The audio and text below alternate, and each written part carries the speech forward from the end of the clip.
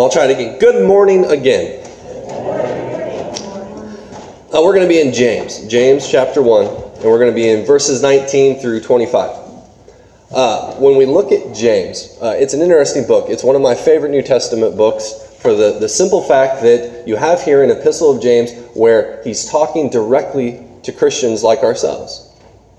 They had heard the message of Jesus. They had begun to walk down this road of salvation, of what this means to follow Christ. And in the midst of it, you have here concerns about, okay, we've heard the message of Jesus, and we've got the gospel now. What do we do with it? Where do we go? And here in James, he writes very plainly. James is not the man that is eloquent speech all wrapped up, and you're left with prose, and you're left with this poetic language that you just can't unravel. He's talking directly to us. The Christians at this time would have understood this. He was talking plainly. And so he talks plainly to us. James is really easy to understand because he's very blunt. And we like that sometimes. And then other times we don't, because James is really blunt. And it hurts sometimes. And today we're going to be talking about what he says for listening and doing. And it's one of those passages that is so easy to read and so hard to do. So, just before we get reading, I'm going to pray one more time because, well, we need it. I love it. Heavenly Father, guide us as we read your word. Open our hearts and our souls to what you would do. Father, may we submit everything to you. May we drop all the concerns, all the fears, all the worries. Lord, it is easy to get distracted. And right now, right here, this is time for you and us. May we enter into it humbly and willingly. May your word speak to us, as it always does. May Christ be glorified as we read and we study all things that point to him. Holy Spirit, guide our hearts and our souls, and help us to see where we must change, where we must lay down our wills, and where we must follow. Turn always toward you more and more. In Jesus Christ's holy name we pray. Amen. James chapter 1, verses 19 through 25. My dear brothers, take note of this. Everyone should be quick to listen, slow to speak, and slow to become angry. For man's anger does not bring about the righteous life that God desires.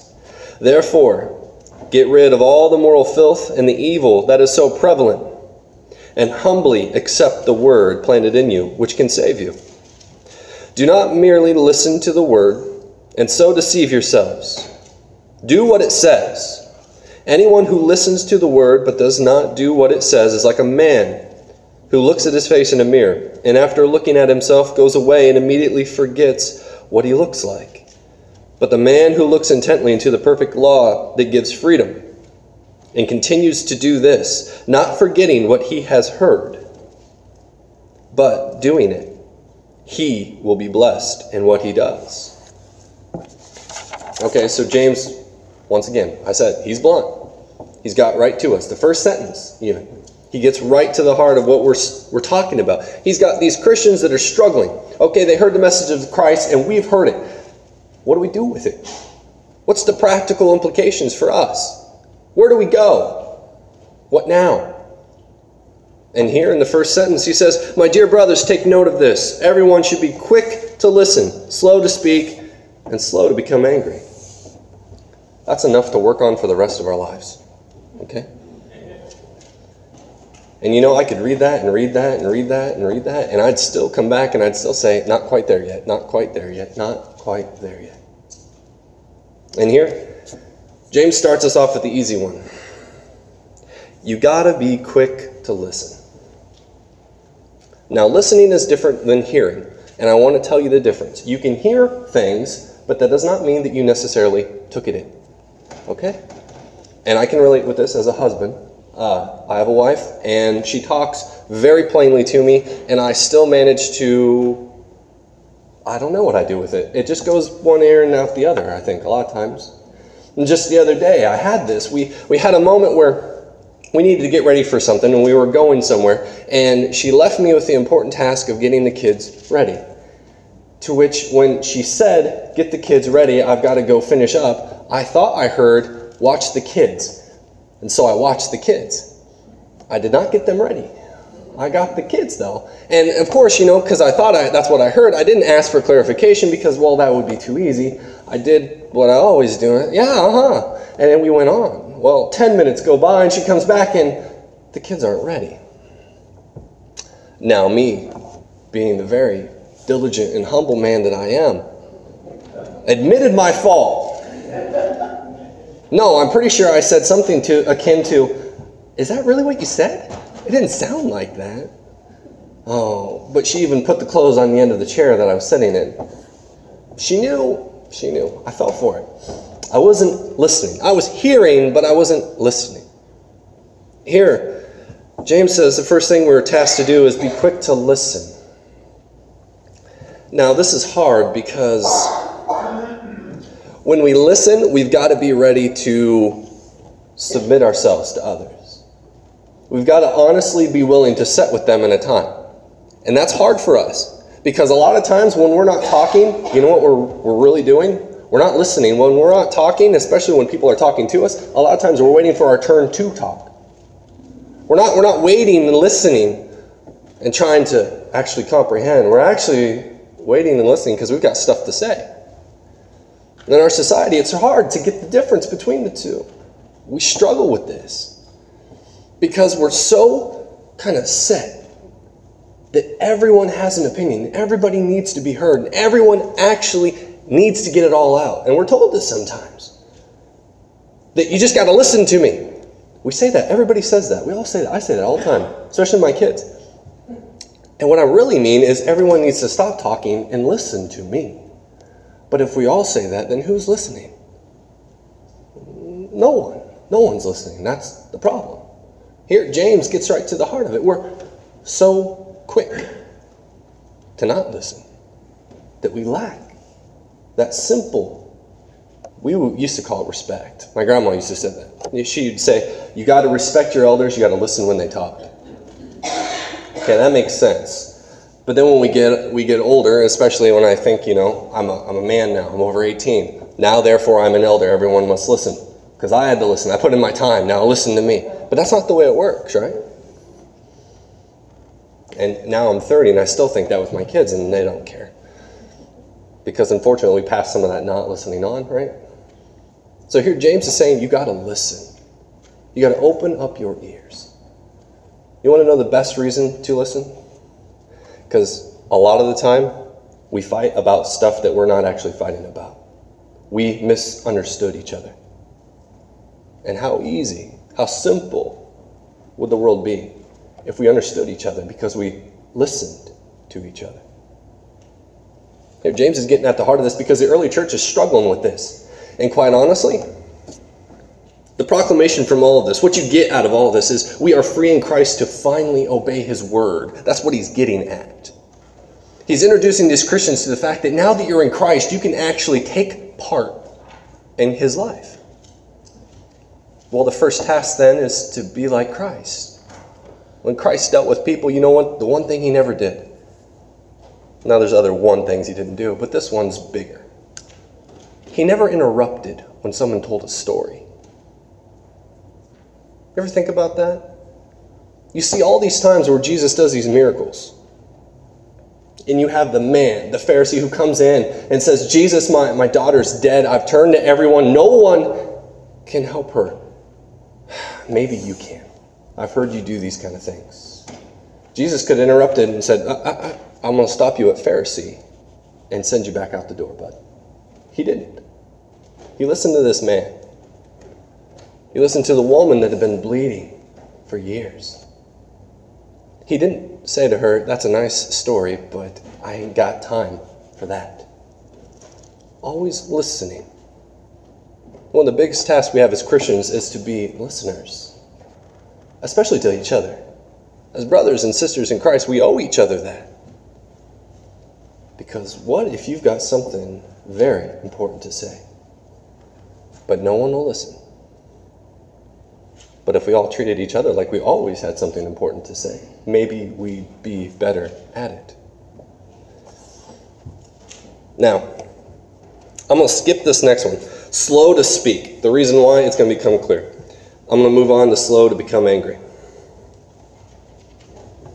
Because we have a problem with that one, right? How easy is it to get angry? I'm going to give you a small definition of anger. Anger is when things don't happen the way we think they should. I don't know what you want to call it, a simpler one. Anytime your will is crossed, that is when you see anger. It's an emotion we're given by God. It lets us know when things aren't progressing the way they should.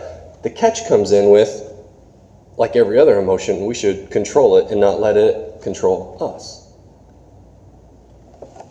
Anger is hard because some things make us angry for good reasons, some things make us angry for silly reasons, and most of the time things make us angry for the wrong reasons. Now, just this last week, actually about 2 weeks ago, I got into our car and I turned it on and it started to shake. And I thought to myself, I'm not a mechanic, I thought to myself, this doesn't seem right. And I don't mean shake, I mean shake. I wasn't even going anywhere. I thought we were having an earthquake. And I couldn't figure out what it was. And of course, I'm not a mechanic, so I go down the list of things that are probably happening. My engine's going to blow up. The car's going to explode. Everything in my life is now shaking for the rest of my life. I couldn't figure it out because I worry about that stuff. It's a car. It's one of those things that you take for granted, but if you don't have one, you realize how much you want one. Before I was 16, I always thought when I become 16, I'll be able to drive wherever I want. That is true. If you have gas money and a car that will run, that often is the case. So the minute the car ceases to function in my life, I start thinking of all the things and the places I need to go that I can't.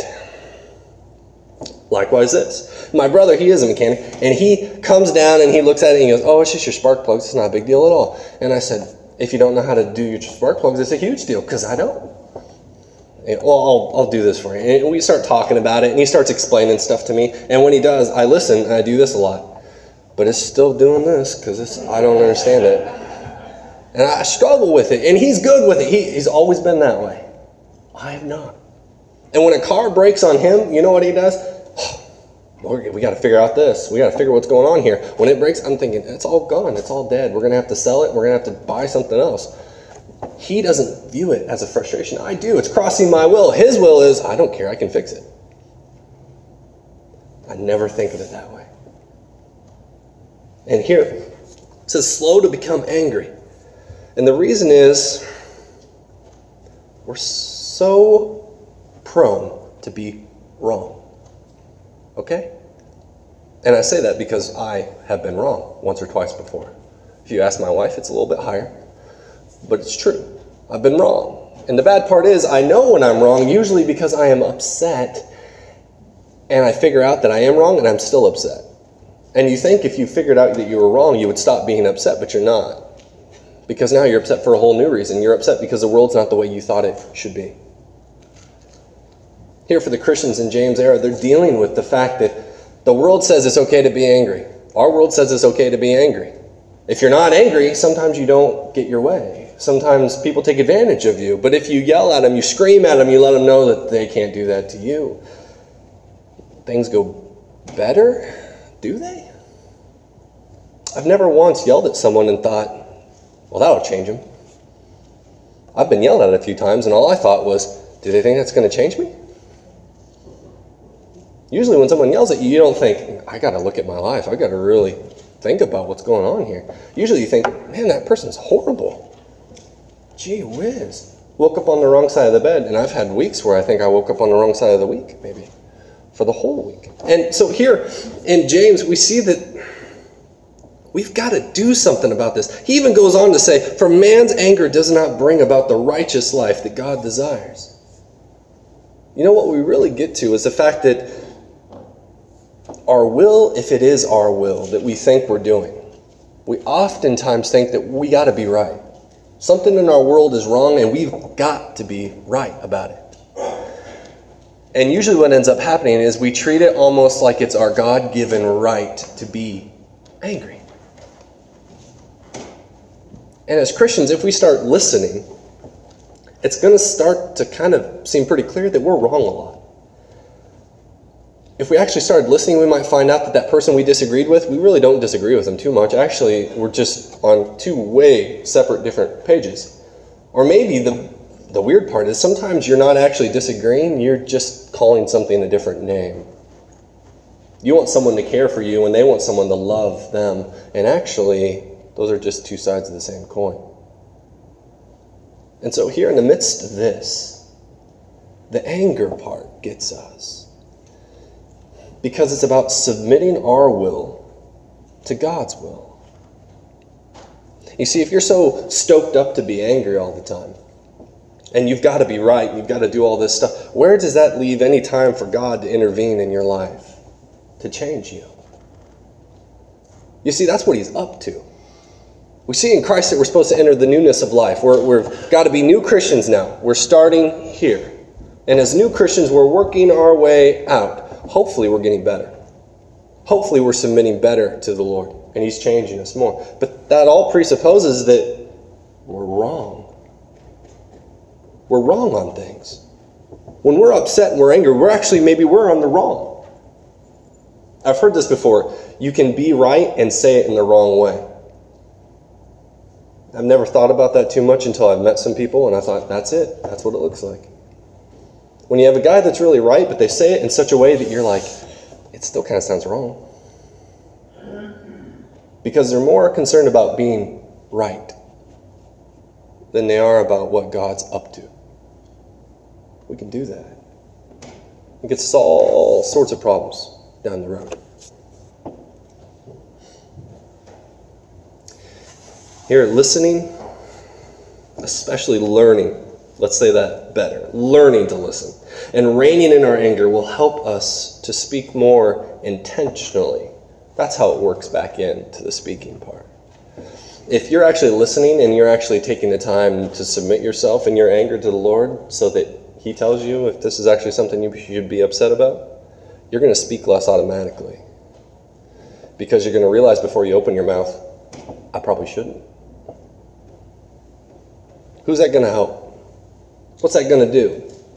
Did I actually listen to that person, or did I just kind of put it in the back of my head and think, oh, yeah, they talk a lot. Now it's my turn. We can do that. And unfortunately, as Christians, when we're doing that, how does God speak to us through other people? How does he enter into that? Because here in the midst of this, James is talking about community, Christian community. This is why these rules matter. They don't matter just because you're going to go out and you're going to talk a lot. They matter because James is literally saying that the Christians inside here, we all as the Christians everywhere, every church, aren't listening to each other, aren't being present with one another, aren't developing community with one another because we're all busy trying to talk. And we're all upset because we're all busy trying to talk. But we don't listen. We don't weigh our words. We don't submit our will to God so that God can change us. We just want to talk. Help us. Because we want to talk. Come on, shut up so I can talk. It's hard. And this is where James is blunt, and this is where, if you're not careful, he'll give you a black eye. Because it goes against the grain. This isn't what we thought we were going to be doing. And the worst part is, often we think, but my ideas are so good. And let me tell you, I've got good ideas. Not always great, but they're pretty decent. I mean, I think they could work sometimes. But if I'm more concerned about submitting those to others and letting others enter into that, a lot of my good ideas I found out are bad. And I've also found out that other people add into those ideas and make them better than if I hadn't asked, hadn't offered them. We enter into that. Then James, he starts to talk about listening and doing. So we learn now that as Christians, if we learn to listen to others and finally submit our will to Christ, we'll be able to participate in the righteous life. That's what he says there. But man's anger does not bring about the righteous life that God desires. So the opposite of that, submitting our will to God brings about a righteous life. So we are free in Christ to finally obey his word. Verse 22, do not merely listen to the word, and so deceive yourselves. Do what it says. Anyone who listens to the word but does not do what it says is like a man who looks at his face in a mirror and after looking at himself goes away and immediately forgets what he looks like. But the man who looks intently into the perfect law that gives freedom and continues to do this, not forgetting what he has heard but doing it, he will be blessed in what he does. Free to be doers of the word. You'll see there the first part, do not merely listen to the word and so deceive yourselves. He says, knowing the rules isn't the point. If you've been in church for a long time, you may have heard sometimes that people are like, but you got to know more of your scriptures. You do. But they're not a rule book, they're scriptures. They're meant to show us the rule of life, to help us live out Christ. They're not meant to be the end-all, be-all of everything that you could ever possibly run into, so we always run back there. We're always submitting our life to Christ and His Word. And that looks a little bit different, because remember in the Old Testament, they had a lot of laws, and did that help them obey? Nope, it didn't. In fact, the whole Old Testament is a testimony of how laws themselves don't save you.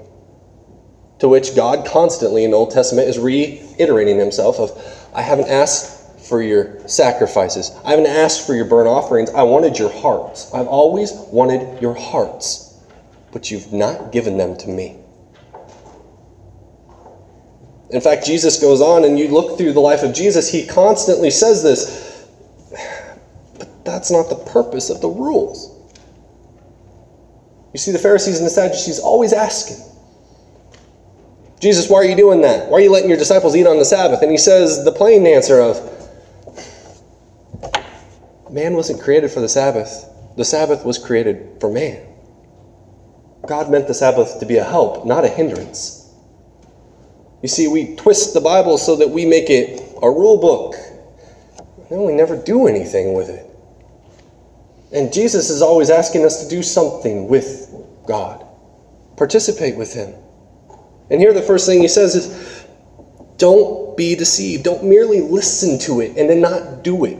The gospel of Christ is simple. Jesus came to save us. We were caught in sin. We were going to death, and we couldn't do anything about it. And God enters in and saves us, not because we're great, grand people. Opposite, we were horrible people. And he saves us anyways, because he loves us. We have a God who loves us, who cares for us, who wants the best for us. And now that we're saved, we don't just have to go about our business as usual. We're new people. And new people get to finally do what we should have been doing all along. Live for God. No more burnt sacrifices and offerings, but our hearts are truly his. Here, you can relate with this if you've got kids. If we've all been kids, so we can relate with this too, that way.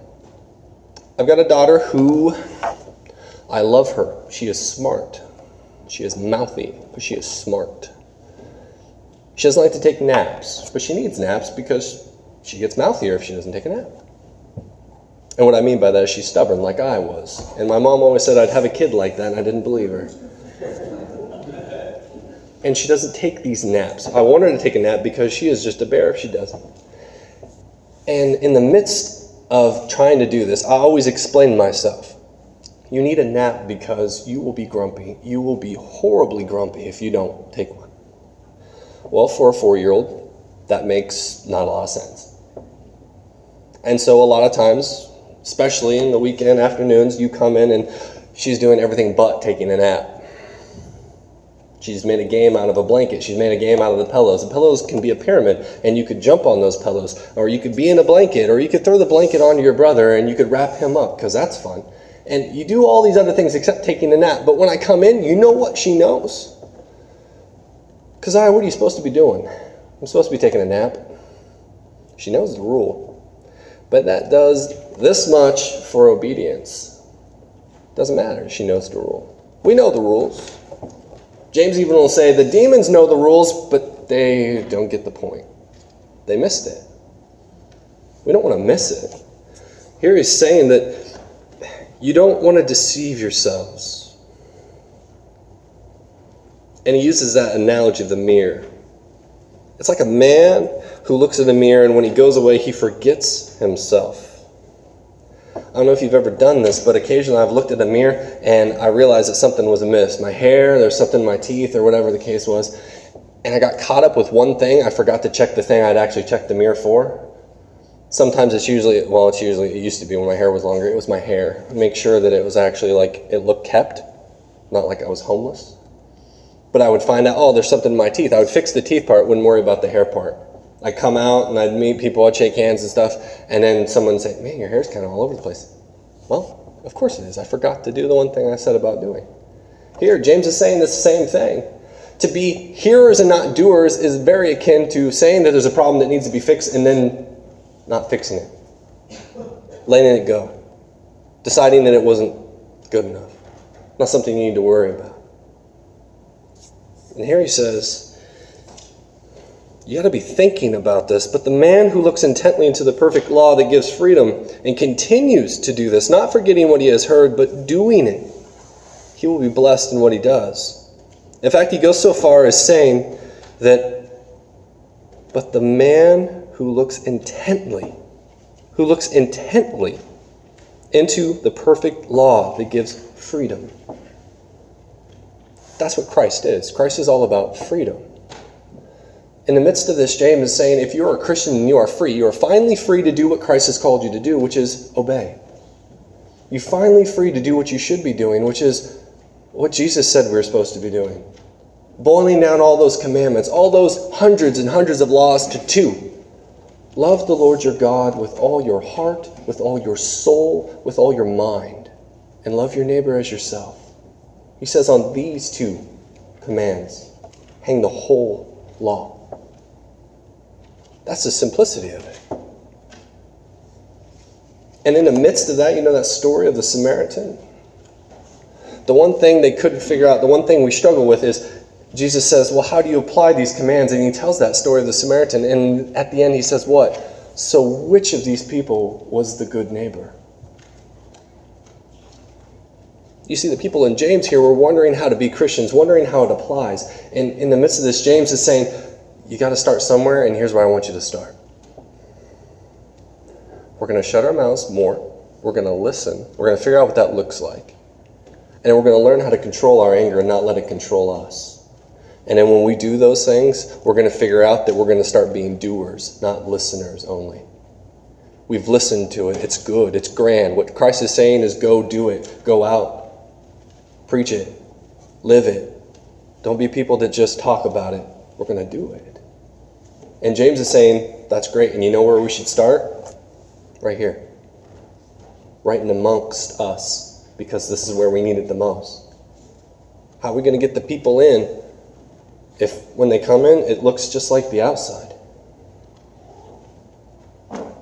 See, at our house, there's a porch. And the porch doesn't have heating and it doesn't have air conditioning. So when you go from the outside to the inside and you think you enter in that first door, you're like, oh, it's going to be really great in here, especially on days when it's hot. You figure out it's not. It's just as horrible as it was outside. You're just now inside. It's deceptive, and I don't like it. It always tricks me every time.